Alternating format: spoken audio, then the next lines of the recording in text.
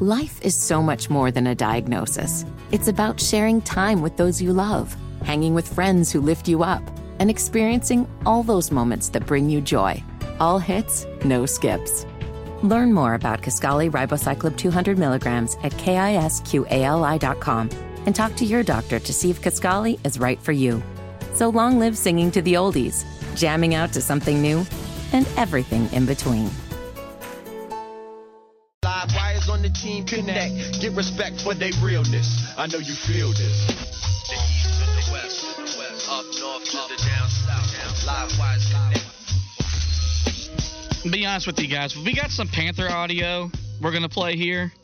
I've got some audio from the Michael Kay show that I listen to every day at the end of the segment that I think is going to make both of you sick, but will lead us to a very fun and interesting conversation.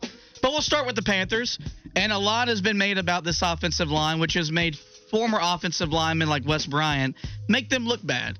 He said this morning that he makes them look dumb because they ain't picking up on the basics. Well, Frank Reich was asked yesterday, did they misevaluate on their offensive line this season?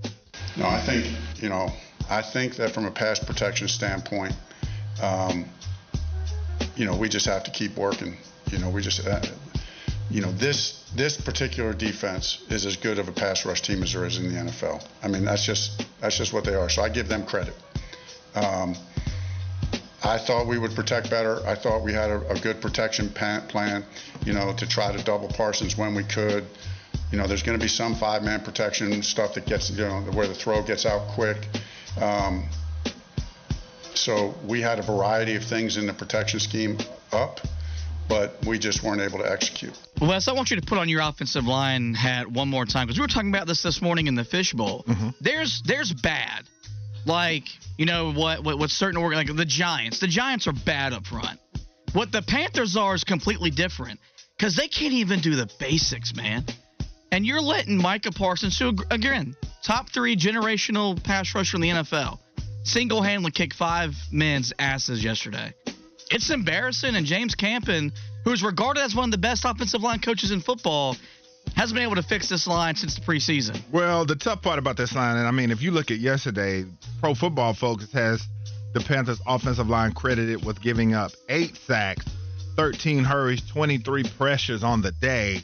That's a rugged outing. And the thing that you look at when you talk about it is, I say offensive linemen are generally regarded as some of the smarter guys on the football team. But when you watch, you heard it in his voice. You heard it. Yeah, you heard it. Yeah, we're one of the smartest guys. Well, the thing is, I just wanted to say we're one of the smartest. Well, the thing is that you see them and they miss on so many fundamental things, picking up games, which are stunts, and picking up on some of those delayed blitzes, which NFL defensive coordinators are great, a lot of them, and so they're going to get you sometimes. That's fine, but we see them miss on a lot of passing off of guys and stunts and different things like that, man, where they say, okay, they assume a lot. They're like, okay, well, this guy's going to do this. I'm not going to worry about him, and then that guy comes off and makes the sack, and if it's not that, we just see them getting out-physicaled. We've seen Bradley Bozeman and Austin Corbin, those guys get knocked on their keister a few times en route to the quarterback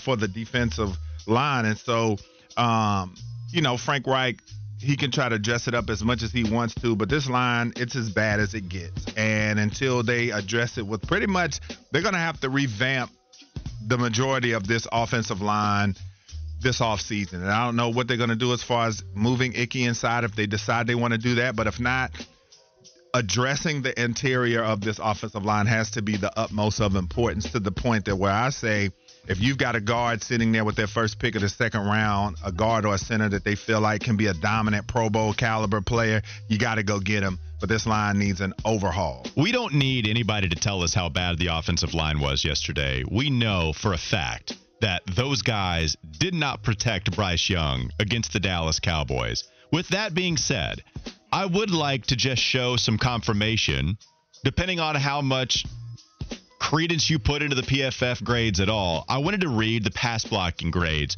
from the offensive linemen yesterday, Wes, and they're as ugly as you think they might be. Taylor Moton actually had a good one, 72.6. Other than that, Ike Ekwonu, 23.6. and he was the second best pass protector. And it was 23.6. Bradley Bozeman, 22.5. Austin Corbett. Like, the only glimmer of hope that you had at all coming back off of an injury, 11.5 pass protection grade. Yeah. And Chandler Zavala coming in with a 10.7. The worst offensive lineman pass protection grade that you had all day yesterday. So, Taylor Moton, the most consistent, the best, and then everybody else is in the red, like the dark red, like, good God, turn around right now, it's so red. That's how bad it was for everybody else, and this is what kind of offensive line is blocking for Bryce Young. Last point about the offensive line, Wes, you brought up the stunts. If you have any creativity rushing the quarterback, Wes, if you have any stunt whatsoever, they might not get a hand on you. That's what we saw yesterday. You're so right, and it's frustrating to watch because Bryce Young just has to either melt to the ground, try to escape, and if he does, then you have to get a wide receiver open downfield, which doesn't happen too often. Speaking of Bryce Young, he had a new old play caller in the form of Frank Wright calling plays once again yesterday. And we saw the Panthers play with some up-tempo. And it worked at times when the Panthers would get first downs and had Micah Parsons standing on the sideline. He talked about if he liked playing that way, then he's more comfortable in that type of offense. It's all about film. You go in with a plan. You go in, you talk about how you're gonna, attack the game, and then, again, it's based off of film and how things are going. So you can't really go into games of we're gonna do this the whole time. We're gonna do, obviously you have a, you have a game plan. You have stuff you can control the initial thoughts, but after that, I trust Coach Wright, trust his feel, and that's just how it's gonna be moving forward. I know we've talked a lot about the benefits of him playing under center. I go back to Cam's rookie year, and the one thing that Rod Chudzinski did the entire year was made Cam Newton comfortable in the NFL. We've played 10 games. Bryce Young has played 9. And the biggest thing that's the downfall of Frank Reich and Thomas Brown is there hasn't been a game once where he has looked comfortable. But in the no huddle, I thought you saw there's some of the things that Bryce did well at Alabama that led him to be the number 1 pick in the draft. In this game, I think you saw some of that. I still have to go back to Houston, where I saw him look the most comfortable, evading pressure, throwing it downfield, throwing either off platform, playing out of structure, and connecting Adam Thielen, connecting with Jonathan Mingo, even a DJ Chark. One of the few times that we heard from him this season, you're talking about him rolling over on a crosser, and even one of the drops in that game, Wes. You could have seen Bryce Young throw for, 250 because of that reception alone, except he dropped it in what was an extremely accurate pass. I still think that's the most comfortable he looked. But I'll say this, more so backing up your point, Fitty, I don't think he played as poorly in this game as he did against the Colts and as he did against Chicago. I mean, we had the Michael Strawn reception. We did have the Stephen Sullivan reception in this one. The only 2 20-yard plays or more in the last 116 snaps. That was a stat I saw from John Ellis, who put that out on Twitter. My God. Yeah, it's so bad. No, you're right. It's shocking. It's a shocking stat to see. I do think he played better in this game compared to the other ones, even with him missing guys. But Joe Person wrote an article on The Athletic, Wes. It does feel like Bryce Young is regressing. It does feel like that in the last 3 performances, and everything else is bad around him. The play calling, the offensive line, the lack of talent with the wide receivers, going against a defensive line like that. It's why you couldn't have any confidence that this was going to get better. But, man, it does feel like everything is getting worse. Yeah, and so the Panthers did make it a point to go with more 2 tight end sets in this game, too, to try to get the running game going, and even on passing downs to give those defensive ends a little bit of some resistance, a little bit of a chip on the inside as the tight ends are releasing. So they did try to do that, a little bit more of a vertical running game instead of zones that they've run a lot too. So he tried to change a few things up, give them a few wrinkles. Obviously, it didn't help, but so much. And so they tried to do what they could for Bryce. But as far as him regressing, yeah, he has. And, I mean, it's just getting worse and worse, and especially when you talk about the amount of sacks and hits that he's taken, not a lot of time back there. I think it's throwing off his process for how he would like to be back there, obviously, maybe making him a little bit gun-shy.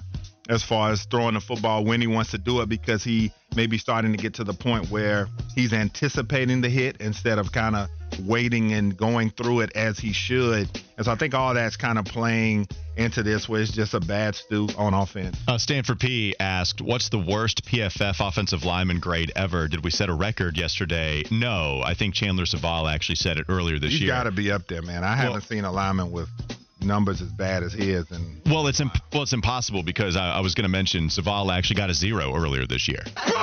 Remember, that's a real thing that happened. Zavala recorded a 0. What you got, Fitty? All right, now let's get to the fun stuff. I think we had this conversation a few weeks on our show about odd smells that we enjoy, because I think gasoline was one of them that Wes and I agreed on. I like moving on from the Panthers so we can get to odd smells that we enjoy. Because I've been waiting to play this audio for over 48 hours. Well, the Michael Kay Show on 98.7 in New York, they got in the same conversation on Friday, and here's what the show host and the voice of the Yankees, what is one of his favorite odd smells in the world?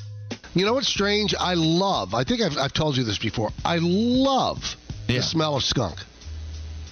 Weird. You mean skunk weed? No, just skunk pot.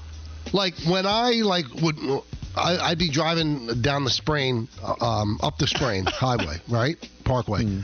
And I'd smell like a really strong skunk odor. I'd get off the exit and go back around just so I could smell it again. Wow. Really? Mm-hmm. That's the weirdest thing I've ever heard. You know, every moment that you talk, you become weirder and weirder and weirder. Is that LaGreca that said, who is the one that asked if it was weed? That was Rosenberg. Okay, I thought so. I've got another piece of audio I want to play, because he didn't stop with just admitting he likes the smell of skunk. But the world knows this stinks, Michael. People go to great lengths to try to get it off them if their dog gets sprayed. And I've always wanted to be sprayed by a skunk. Oh, yeah, it's so weird. That can't be true. I love the smell. I'm sorry. I know it's crazy. Wait, so you're saying out loud on the radio that you've always wanted to be sprayed by a skunk? Yes. All right, so what is your favorite odd smell? And guys, have you ever driven back to the same spot to smell a skunk? And Walker, you're a fan of animals.